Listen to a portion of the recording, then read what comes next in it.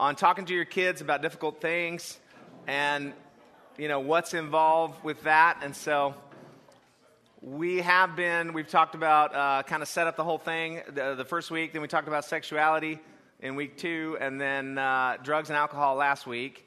And then today we're going to talk about dating, and at the end of that we'll open it up for questions on any of the topics we've discussed over the last few weeks as well. So in order to do that, I kind of want to get you in the mindset. Remember, we are far removed from being a teenager, most of us, yes. And so you may have forgotten what that was like to be a teen and to try to date and stuff. And there's a lot of things in media that can help us with that. So one thing is a movie. I want to show you a movie clip from a movie that's out right now called The Edge of 17. Now, this is an R-rated movie.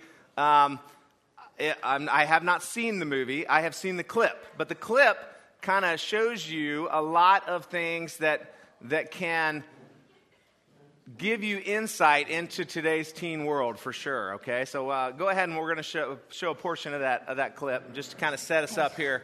Prime the pump as we get ready to talk. I'm going to kill myself. I just thought that an adult should know. Wow. Well, actually, I was writing my own suicide note just now. I have 32 fleeting minutes of happiness during lunch, which has been eaten up again and again by the same especially badly dressed student. And I finally thought I would rather have the dark nothingness. There are 2 types of people in the world. The people who naturally excel at life. Golden boy. What's up? And the people who hope all those people die in a big explosion. Look at that stupid shirt my brother's wearing. When I was 13, it was clear which side of the equation I was on. But that's what best friends are for. Nick is like right there. God, Juby made him so hot. And I had Krista. Oh my God! My brother? Seriously? I can't help how I feel. You turn into a completely different person. Why don't you try being positive? I'm gonna write down the next thing you're gonna say. I'm not playing your little games, Nadine. Congratulations. You have all the answers, don't you? No, which is why I wish I had a mother who would notice. When I was younger, what did I do to make such a perfect kid, huh? You having a problem today, Nadine? Several. I don't really have any friends at the moment. Life isn't fair sometimes, Nadine, okay? You gotta get over it. Don't be awkward. Socialize. Life's about taking risks. Don't be afraid to put yourself out there. Mark, cut it. Okay. Now, interestingly, I had him cut it because even in the trailer, there's some inappropriate things that at church you probably don't want in your head right before you go into the worship service. So we're going to do that because she accidentally sexts the guy that she's texting, in a sexual way, the guy that she is getting ready or that she has a crush on. And she's just doing it like she doesn't plan on sending it, but she accidentally hits send. And so then there's a whole scene about that coming up next. Now, when you see a movie like this, does it, are you ready for this with your teenage son or daughter, this kind of life? And are they ready for this? It's one of the questions, as you think about coaching your teenager as they move into high school and what that's going to be like. Now, I don't want to say, of course, this may not be your teen's reality, right? But this is some teen's reality. Like a lot of the things in this movie are very real, can give you insight as you're moving into those years to watch that, especially depending on where you're at. And this is a little unorthodox in the way that I approach, but like when my kids, they went to a private Christian school, they were homeschooled when they were little, and so very much in a very protected bubble. I would actually, like a movie like this, now I would probably watch it first, but then I might actually sit down with my son before, high school and watch it with him and say, okay, this is what it's going to be like. This is what you're, and you could say, wow, that's a coarse movie. There's some rough language. There's sexual situations. There's rough language and sexual situations in high school, right? I mean, that is the reality of where they're going, okay? And so again, are we protecting them from it, or are we equipping them to live in that world? And that's a question you need to ask yourself. To just watch a movie like that for entertainment, you might do that, and I'm not saying there's anything wrong with that. That's between you and the Lord. But I would watch a movie like that for research, okay? And I do because I'm in youth ministry. So that's the kind of thing that I would do. I would watch that to try to say, what's trending? And this is even things like, when you watch a movie like that, how are the parents portrayed? How does teen culture view parents' interaction? I mean, you only saw a little tiny bit there, right? But it was already setting up that the mom was completely unhelpful, right, for everything that she was going through. You don't want to be that mom, right? You want to be engaged and helpful as you go through that. So anyway, I set that up. We've got some questions Mark's going to put up on the screen, and we want you to go ahead and get back into your teen mindset for what it was like when you were younger, and start talking about this, and then we'll come up in just a little while. So talk amongst yourselves. All right. If you can wrap it up, we'll go ahead and move on in our discussion. I hope that was interesting, informative. I know, like in the group that I was talking to, like it went all the way from, grew up in India where men and women were completely segregated to no rules at all, pretty much. Started out flying blind completely, and probably there's a wide range of interaction that we had with our own parents, right, growing up. I know for me, I don't remember. I'm sure my parents talked to me about some stuff, but I was pretty much figuring it out. My brother was a hellion before me, and so I think whatever I did, my parents were like, he's fine, because my brother caused so much trouble. And I was the baby. My parents were probably really tired by the time I came around. So as we get into dating, though, dating is a very difficult subject to talk about in the church context, because, I always try to take whatever we're talking about and filter it through the Scripture and try to equip you with that. So what does the Bible say about dating? If you want to have the biblical dating mandate, right, where are you going to go? Where are you going to turn? Where's the proof text for dating?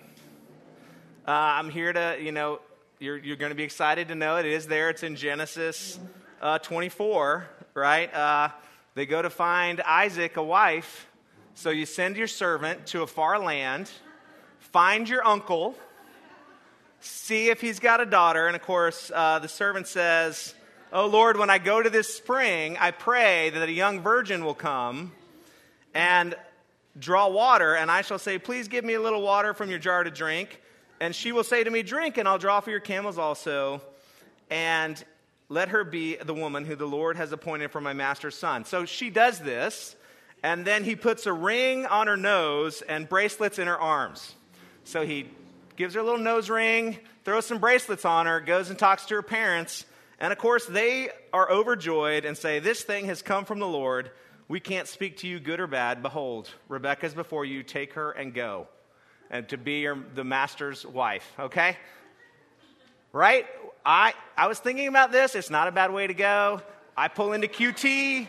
And a young virgin comes up and says, "Can I put gas in your car and get you a Dr. Pepper?" That's the one that I'm going to take home to Jace, right? Wouldn't that be great if that's the way this all worked? Okay, but it's just not that easy.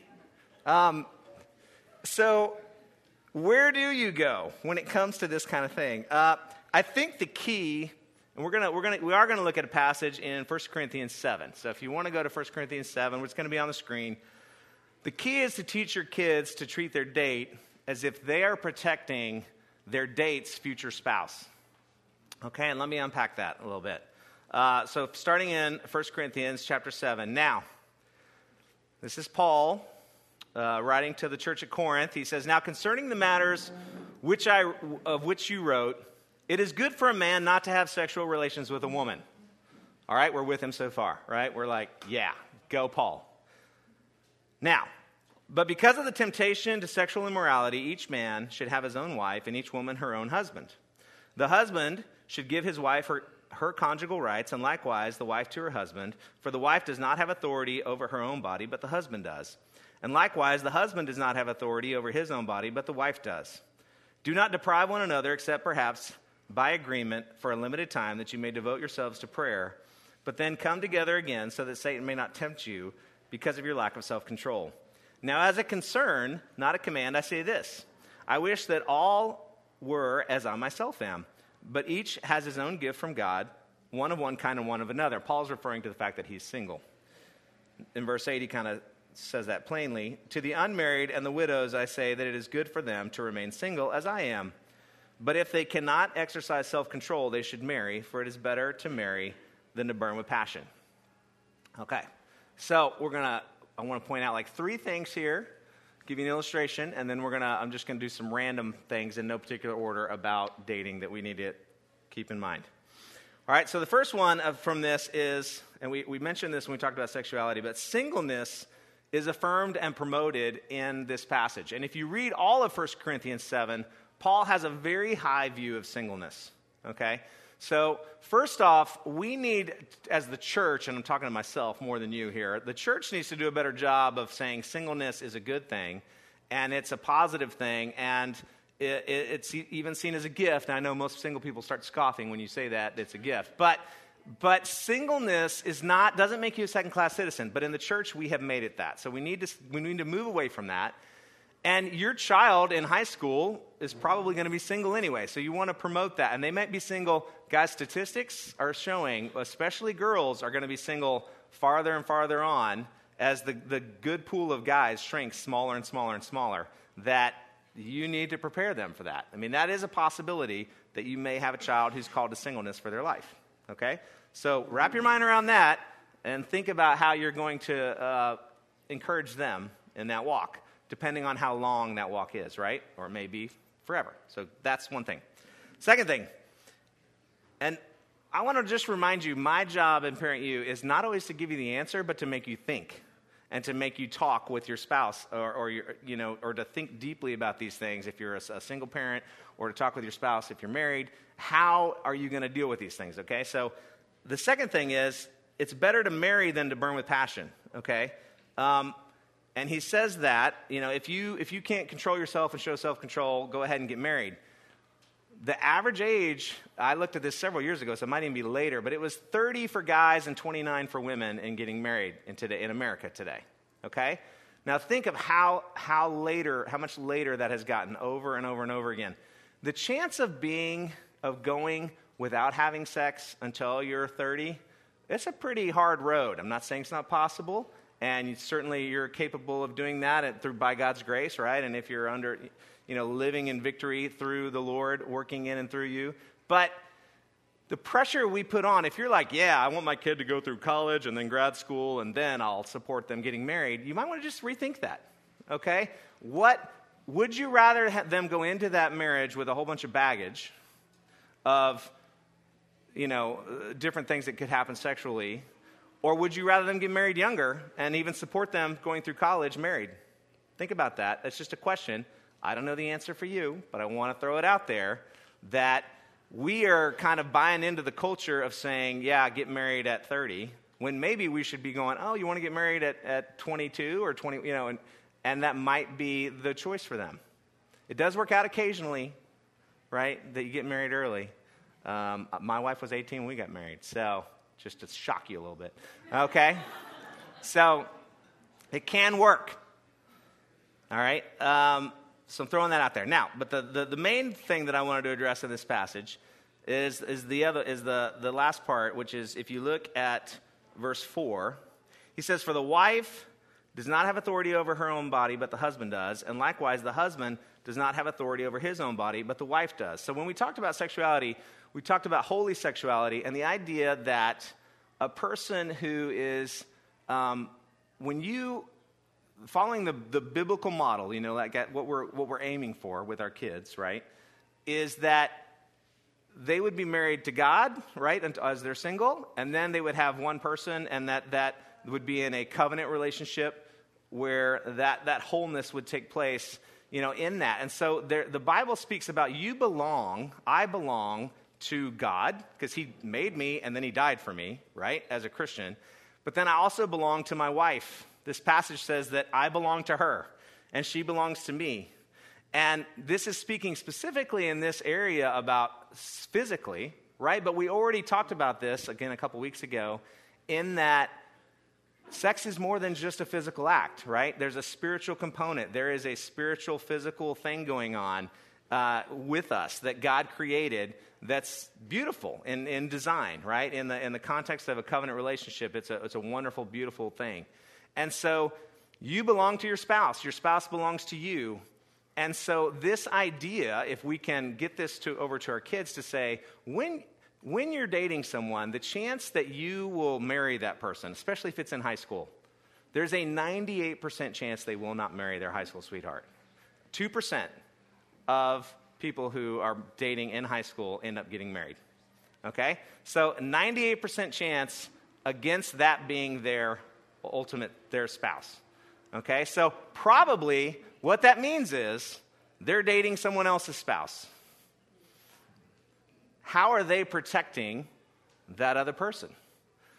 They would want someone to protect their spouse, right? If there's someone, that means someone else is dating their future spouse, probably. And they're going to want that to happen. Let me illustrate it this way. If you came in here or let's say I was having a dinner party and I invited all of you to come, and you come into my house and we got the coffees out, and at each place setting there is a cupcake. Okay? You know those fancy cupcakes, like the really nice ones, the red velvet and the chocolate chip and the peanut butter or what chocolate and all these other kinds. You probably had one of those fancy cupcakes at some point. So if there's a cupcake on every table and you guys get there, and let's say I'm busy in the back and I'm doing something, and you guys sit down and you're having some coffee and there's that cupcake in front of you, how are you going to handle that? What are you going to do? Well, you might taste it. If a friend's there, you might say, oh, you got to try this one. You might share it at the table. You might eat the whole thing because you're thinking, oh, man, this is great. And so you might trade with somebody, right? All these different things could happen with this cupcake. Now, then I come in the middle, and I say, hey, by the way, I am a world-renowned chef, pastry chef, and I have a file on each one of you, and I know everything about your likes and dislikes, and I have designed a cupcake exactly for you that perfectly fits your palate and what you like and don't like. It is designed specifically for you. But the guy who set up the party put out the cupcakes before y'all got here, and I didn't know you were here yet, and so you guys are all sitting in the wrong seats. If you look on the bottom of the wrapper, you'll see the names. So now I want you to, so what are you thinking right now? You're a little bit upset. Or I would be, oh no, okay, so I had this cupcake, but it's not the one that was designed for me. It's not the one that had the perfect flavor that was made just for what I need, right? It wasn't the one made just for me. Okay? And it was not your fault because you were doing what? You were just going by what you feel. You were going by your taste. You were trading. It was all really about you and what was happening. You weren't making a decision based on what the chef decided, right? Now, that's how we view sexuality, right? When we date, I date because I want to. I will choose to be with whoever I want because they make me feel nice, or they make me feel worth something, or it feeds a desire in me, just like a desire for that cupcake. But now think how different it would be if when you got there, I said, oh, you're all in the wrong seats, but there's a cupcake on each table, and I went through that is specifically designed especially for you. Now, how do you treat that cupcake? I mean, you're going to make sure it doesn't fall on the floor. You're going to start walking around the room going, okay, who's got mine? I've got this one, and who has mine? It's because you don't want anybody messing with yours, right? And you're not going to mess with the one that you have because you know that one is specifically for somebody else, and it's special. Okay, I think if we can get this idea across, and you can start when they're young, right, talking about this and saying, how are you treating this person? Because, see, that's what flips the whole dating. I don't know what your rules for dating are going to be. I want to give you principles to think about dating that no matter what your rules are, that the principles are coming across so that they are saying, oh, I'm going to treat the person that I date with such respect because I know they belong to God and they belong to their future spouse. And that may or may not be me. But if their name's not on the bottom of the cupcake wrapper, right, you want to hold them in such respect that you are ready to hand them off. You want that person to write you a letter. I mean, wouldn't that be amazing if you got a letter from your high school sweetheart's husband or wife in the future, writes you and says, I just want you to know that the way you invested in and the way you treated my wife when she was in high school did so much to prepare them for me.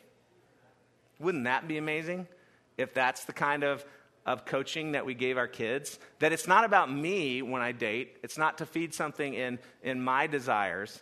It's really, and Matt Brinkley put it this way. He had an acronym. He said, a date is a divine appointment to edify. Okay, like if your whole purpose in dating is to edify that other person, okay, you are selfless enough to enter into a relationship, and maybe that's part of your litmus test with your child. When it comes to dating, it's not, just when you turn 16, it's not just when, you're 18 or whatever your rules end up being, but it's, when I can see in you that you are selfless and you are so pursuing the Lord and what He has for you, that I know that you have the person you're dating's best interests in mind.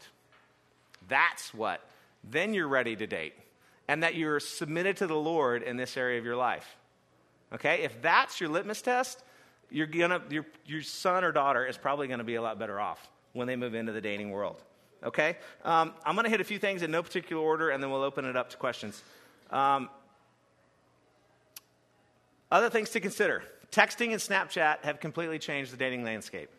Okay? The internet, cell phones, when I was young, people had to call. The gatekeeper was mom, right? She was there. Who is this wanting to talk to my son? So you don't have that anymore. Those are things that you just have to be aware of and how to navigate that. We could probably have a whole Parent You maybe just on that one issue. But it does change it. You want to be on the front end when your child gets a device. I'd had a conversation with somebody just yesterday about this, okay? It's my device. I pay for it. I have the passwords. I always pull out my phone and go, hey, you can look at my phone whenever you want. I can look at your phone whenever you want. Because you know what? They don't want to look at my phone. I'm a boring old guy, right? So I know I can kind of play that card, and they really don't care. But then I can play my card for the rest of their teenage world, okay? If you know your kid's heart and know where they're at, you want to protect them on a level, but obviously the best thing is to know who they are, know their heart, know what's driving them. That's the best protection, and we could go into that more. I do want to let you know that dating, one of the alarming things for me and my staff, as we've seen this over the years, sexting makes kids get down the road sexually much faster than it used to. Okay, it used to be you would go on dates, you wouldn't see the person very often, you talk on the phone a little bit, but because you can say something with anonymity in a text, there's not as much attached to it. It can take you there virtually, and you start going through barriers in your mind much faster so that when they're together physically, it's much faster as well. So I want you to be aware of that. It is alarming, and you want to talk to your kids about it before they get a phone or when they get a phone. Second thing, don't be unequally yoked. Most of you are aware of that. That passage is in 2 Corinthians 6. Missional dating is not a good idea. I'm not saying it hasn't worked out for some people, and it may have worked out for you. But there's a whole host of people who have married somebody who is not a believer, and they will tell you probably down the road that it wasn't a really good idea and that it's very difficult. Those people don't have the same priorities. So if you're dating a non-Christian and your child's a Christian, then automatically they're dating somebody who does not have the same, hardwiring, the same values as what they do. And that's going to be an issue. What is the line? Your kids are going to want to know, how far can I go physically? What's the line? One thing that we teach in Watershed, and I would encourage you to do the same, is to say, when is it in the Bible that God's like, hey, here's a sin. I just want you to know that there's a line that is sin. And when does God ever go, if this is the line, I want you to get as close as you can to sin. Okay? But that is the one area. There may be other areas, but that area especially, people are all about that. I want to know where the line is because I want to get as close to it as I can. Well, eventually what happens, they will cross the line, and then they just draw a new one. And then they'll cross that line, and they draw a new one. But here's what's interesting. If you have a boy and a girl, and they go that way, and they keep dating, and they keep crossing these lines, and then they break up. Maybe they haven't gone all the way to sex. Here's what's interesting. When they date the next person, that's the new line. And they take that next person right to there. And that's the new stop sign. that they both now have moved to, and then they go through that. You know what I'm saying? And you know where it leads to. Ultimately, it will lead to intercourse eventually. So you want to talk to them about that. Stay away from the line. And don't get as close as you can to it. Okay? That's not where God wants us to go. When they think they're in love, how do you talk to them without belittling them? This is where you got to put on your own hat. I will tell you this. It is not going to get you down the road to go, you just don't understand. You're not really in love right now. These feelings aren't real, and I know better than you. What you have done when you do that is you've shut down all conversation from now on. Mom is not safe. Dad is not safe. They're just going to lecture me. And starting off with you just don't know and you don't understand, and you will later when you're older, I would just encourage you, try to avoid that. Ask questions. Move into that realm. Listen, because those feelings for them at that moment, and that's what you need to do. You need to validate those feelings. I'm not saying that you encourage the relationship, but you need to validate that the feelings are real. Okay? So that's just a little aside there. If you have boys, challenge your men to be the pursuers in a dating relationship. Okay? Because they're moving into a world, again, as the pool of guys gets smaller, and there are reasons for that we can go into, but the pool of guys gets smaller, that the girls get more aggressive because the competition, right? The law of supply and demand. As the supply of good guys goes down, the demand gets higher, the girls get more aggressive, and they are very aggressive in high school now. And so they will be the ones calling and pursuing. I remember years ago, we had a really handsome student move in to be his freshman year, and within the first 3 months, he had 5 girls texting him all the time, day and night, okay? So you want to keep that in mind. Last thing is, do you want your child's, if you're saying, and I'll say this about Watershed, okay? If your kids are involved in Watershed here at Perimeter, I will say that we don't have a huge dating culture at Perimeter. I don't know if it's Perimeter Christian School and the homeschooling. I don't know what the combination is. But I will tell you that there are many, many students in Watershed that don't date at all. They just kind of are like, it's not really real until college anyway. And they just kind of bypass it. Not at all my high school experience, but that is the culture of Perimeter. And so a lot of you might go, oh, yes, cool. My kids are involved. They're just not going to date, and then I don't have to deal with it, which is true, and it can be really nice.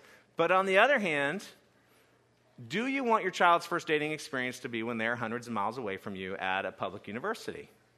Okay? That's the flip side. That might be the scenario. Now with cell phones, they can still call you, and you can still interact with them and so on. But at least when they're home, you're there to coach. You're there to guide. You're there to put barriers up and say what time they got to be home. You're there to say you need to get off your phone, you know. So all of those factors are in play when they are in your home, okay? So if your strategy is put it off until they're in college and then I don't have to deal with it, just keep that in mind. Then you probably won't deal with it ever because they'll be figuring it out on their own in college. And they will have more maturity, which, you hope that they're more mature and able to make better decisions, and there's some truth to that for sure. But you just want to keep that in mind as well. Okay, so there's some practical stuff. Let me open it up to questions just for about 5 minutes or so before Cami gets up. Anybody got any questions? And they can be about any of the stuff we've talked about as well. They don't the last few weeks. It doesn't have to be just about dating. Yes?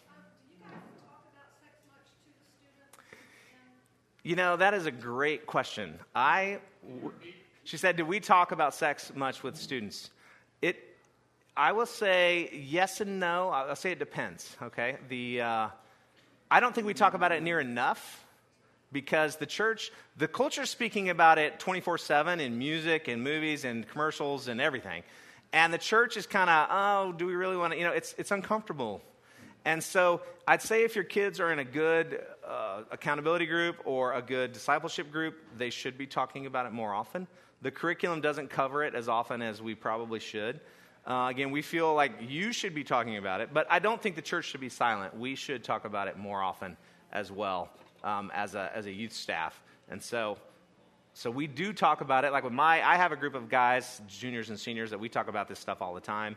But it's more of an accountability group. So a lot of it depends. I would encourage, if you have a relationship with your child's D group leader, to encourage them to talk about it. that is, often it's the opposite. Sometimes when D group leaders engage in this, the parents feel kind of like, whoa, you're talking about sex with my kid? You can't do that. I would encourage them, if you know your D group leader and invest in them, and you want someone engaging along the same lines as you, right? Reinforcing the same values and stuff that you have, and having that open conversation with your kids. Yes. What she said is that, can the whole group hear the same message? Absolutely, yes. And we probably should talk about sex more than we do. I will say that. I will agree with you. Yes. That is true. We are trying to talk about relationships as a whole and not just sexuality as well. Yes. Other questions? Yes. Yeah. The question is, do you talk to your boy and girl at the same time? That's a wisdom issue. I don't know that. I mean, we have boy, girl. Our kids, whenever we want to talk about sex, kind of plug their ears and, nah. They kind of freak out a little bit, even so. I try to say sex as often as I possibly can, and I'm like, no. Yeah, it still freaks them out a little bit. But yeah, I do think you need to have conversations at age-appropriate levels over and over again as they're getting older. And I don't think, I do think it can be easy, make them feel more comfortable if it's one-on-one rather than together. But probably both. Yeah, it's possible. Yeah. Other questions? Yes. Talking about sexuality or about dating, period? I think that just depends on the family. It depends on your media consumption. It depends on, are your kids in public, private, or... see, I have the benefit of... I have kids in all, right, in the youth group. There are kids in public, private, and homeschool. And so you see different levels of protection that take place. I mean, I would say public school kids generally are exposed to sexual things much earlier and dating much earlier. And it makes sense because everybody in the public school, there's a wide range, right, of belief systems. And so because of that, they're just exposed to things earlier. And so you need to have those conversations earlier, whether it's about sex, whether it's about dating, all of those things need to happen probably pretty early, at least by 7th grade, okay? Yeah. I've seen a lot of PCS kids and homeschool kids that are sheltered much farther beyond that. But a lot of that depends on what media you consume at home. Again, I've seen parents where their kids watch R-rated movies when they're very young. I've seen parents who won't let their kids watch R-rated movies when they're 18. So you see there's a wide range. Now, I will say all kids are probably exposed to more than you think. That they have more knowledge usually than what you think they do, just because of their friends. Yeah, you don't know everything they're talking about. Yes. Well, I can give you the quick answer, though, is remember how I talked about, because I don't know how many times I've been to things where they're like, oh, lock down the phone. You want every text printed on your own phone and all this. And you can go that route and just become the best spy ever for your kids' lives and try to do that. I will tell you, they will get around. They're so savvy, they can get through anything that you set up if they're determined to. But what I mean by that is, okay, so you can go that route or you can pursue your child's heart. That is the key thing, that if you are pursuing your child's heart, then no matter what they're exposed to, and that's what I feel like all of this, this is where I come from, guys, with everything that I teach in Parent U, that Cami and I come from, is equipping them. So if you've equipped your child that no matter what their friend says or wants to expose them to or whatever, they're equipped to move into that, okay? Like that's the goal, right? That you know them enough that if Bobby comes over and he's like, hey, your parents are gone, let's get out your iPad, that your son would be like, no, But I don't know that it's turned up. So, like, being a safe place for not only your child, but your child's friend, and that takes relationship building, and that takes being present, and that takes pursuing them outside of those conversations. And it's a lot of energy and effort. And so you have to really be aware of the opportunity and aware of, if they want to engage with you in those conversations. I mean, Tears has had people over that are terrified of me because I'm so scary, and would never talk to me about any of this stuff.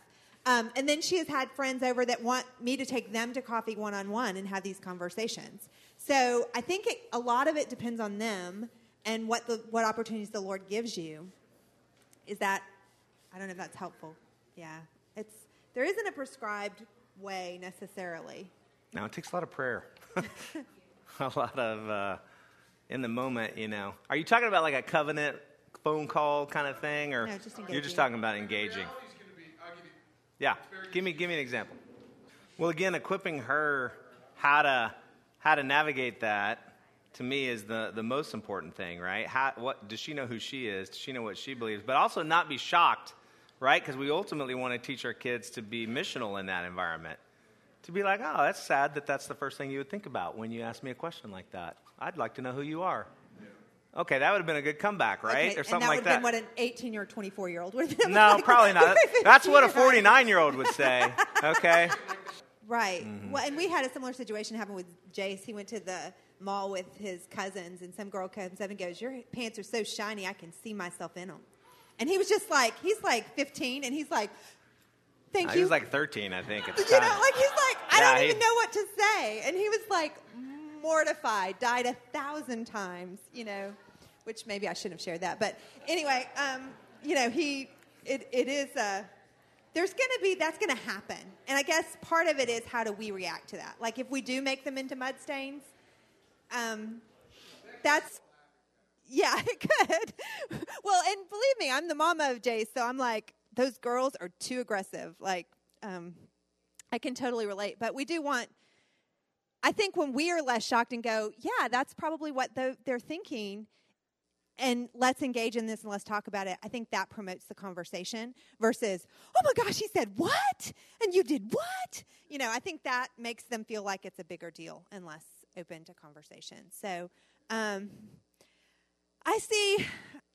anyway, I'm Cami. I'm Jeff's wife, and I always come. I feel like I know all of y'all, so I don't feel like I have to say this every time, but sometimes there's somebody new here, and I always want to say, Jeff talks about it in kind of this is the way we want it, and then I always want to get up and say, and this is how it looks like in our house, and it may not look like that at all some days.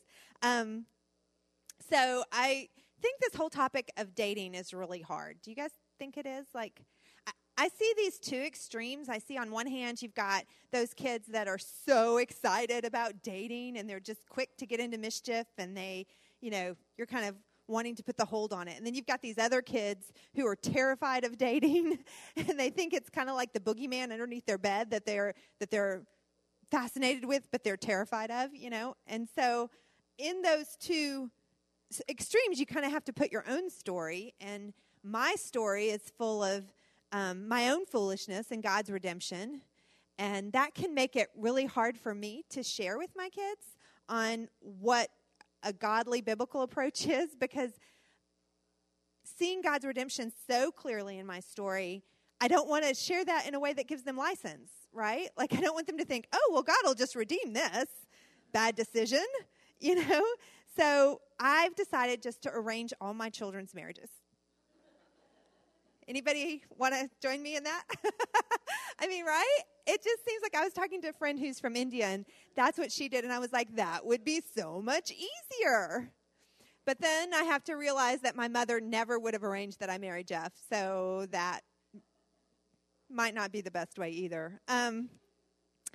Neither of my teens have dated much, but I have sat across from hundreds of girls, young girls. We've been in ministry for over 20 years, and I have sat across from hundreds of girls who were Twitter-pated. We always called it Twitter-pated because have y'all seen Bambi and all the animals in the spring get Twitter-pated?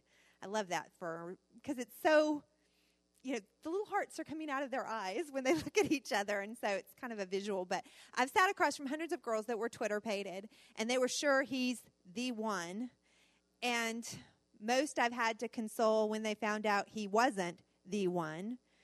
But there were a few that he was the one, and so the big question is, how do you know the difference? Tonight, Jeff and I are going to talk to the teens of Watershed about our own story. And part of that is recognizing that the one should be one that points you to Jesus and points you to being a better person. Which, as I was thinking about what I was going to say, Jeff's talk about being self-focused, that is a little self-focused, but maybe that's a good bridge between that thought and then the thought that thinking about what's best for the other person. Not only do you want somebody that brings out the best in you, but you want to bring out the best in them.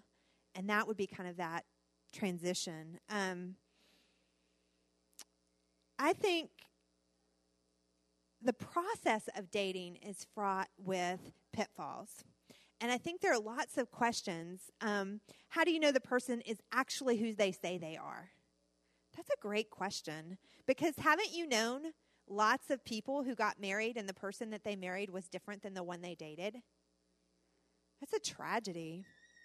How do you know the difference between someone who actually loves God with their whole heart and soul and one who just gives lip service to their faith?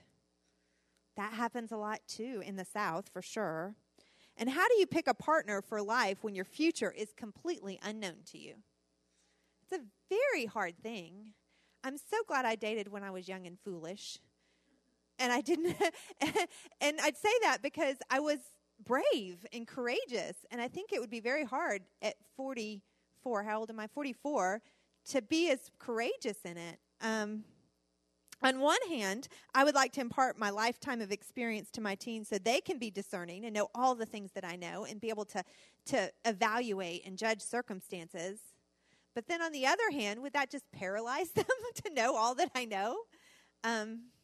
Recently, Jeff and I watched a movie, and the question that was asked in that movie is, if you knew your whole life and you knew what sorrow would come, would you live it completely differently? Could you live it completely differently? And in the storyline of the movie, the girl chose to bravely go in and choose to live her life knowing that love would be followed by sorrow. And watching the movie, of course, the movie is not spiritual at all. It doesn't have God in it, which is always such a grief to me. I always want to go, if you prayed about this, it could go better, in the movie. Because God is a redeemer. But they don't ever show that part in the movie. So at first I was thinking, well, if I knew that having a child would lead to heartbreak or that marriage would end in this grief, would I be brave enough to do it? And I thought about Jesus, and that he walked into the world knowing the sorrow at the end of his life would be. Love compelled him to the cross. And part of that was because he could see beyond it. And I think we can be really tied up in this kind of horizontal, temporary view of dating. And we miss the fact that we all have arranged marriages. They're just arranged in heaven. And we have to seek the Lord to find out who that's with. And so do our kids. Dating is very temporary. The joy and sorrow it brings is fleeting. It can definitely leave scars. But I think part of our job as parents is to give them eyes to see beyond the now. He may be the one, but he might not be. And God knows. Part of protecting our hearts and pursuing purity involves keeping all of our relationships submitted to him. And that's part of what we have to model for them as parents. My parents didn't think Jeff was the one until we'd been married about 10 years. God may not tell me the plan he has for each of my children, whether it be to get married or not to get married. He might leave me out of that equation entirely. I mean, I have a friend whose son moved to the mission field to South Korea, and he got married to somebody she's never even met and are having their first baby. And he's pursuing the Lord, and she can rejoice because she knows that he's seeking God in it. And I think that's part of what we have to do is our faith as parents needs to grow. Because there's so much we don't know. We have to point our kids to seek the Lord with all your heart, mind, soul, and strength, and he will direct our steps. The good news is Jesus can redeem their dating, and he can heal their broken hearts, and he can direct their foolish footsteps. If we're honest, we don't want him to have to, right? I mean, that's the reality.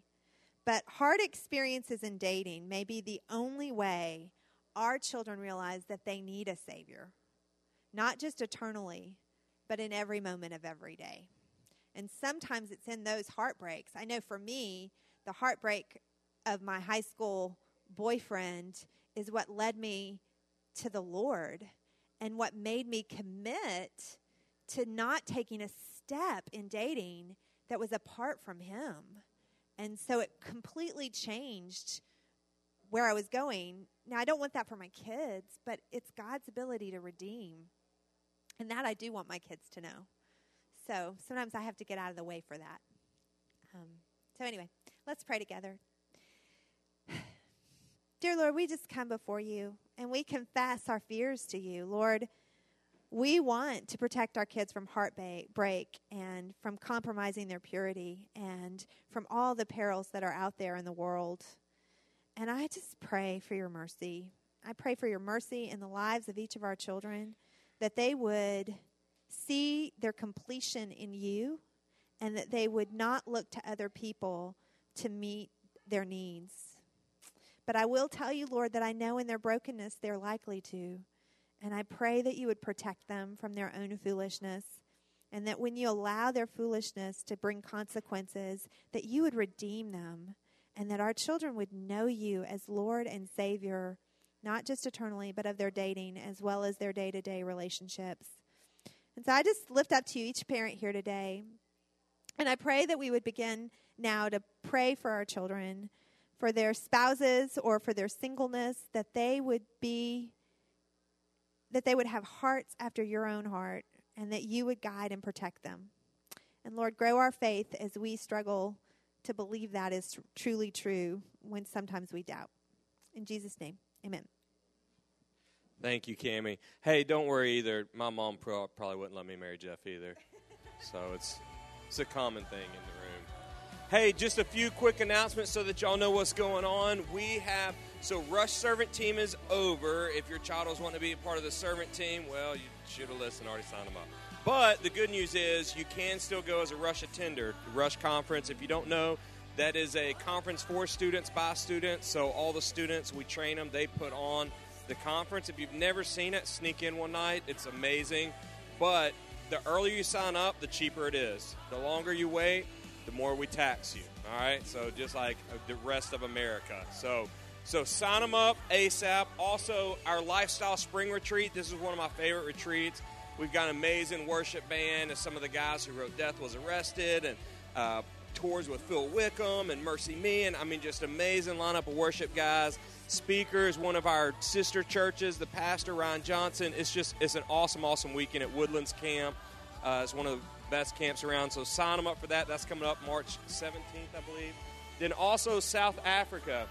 That deadline is coming up Tuesday, I believe, is the 28th. So sign them up. This is going to be an amazing missions trip to South Africa. It's kind of scary sometimes. You get a little bit of sticker shock, but we equip them, show them how to raise the money, all that good stuff. Just, pay your deposit soon. Don't tithe this morning. I'm just kidding. Don't do that, because I won't be here at Next Parent U. Yeah, and my boss's boss is among us, so total kidding. And cut the podcast part of this part, Mark. But I believe, is that all the announcements, Mark? All right, hey, y'all have a great time in worship. We love y'all. See you next time.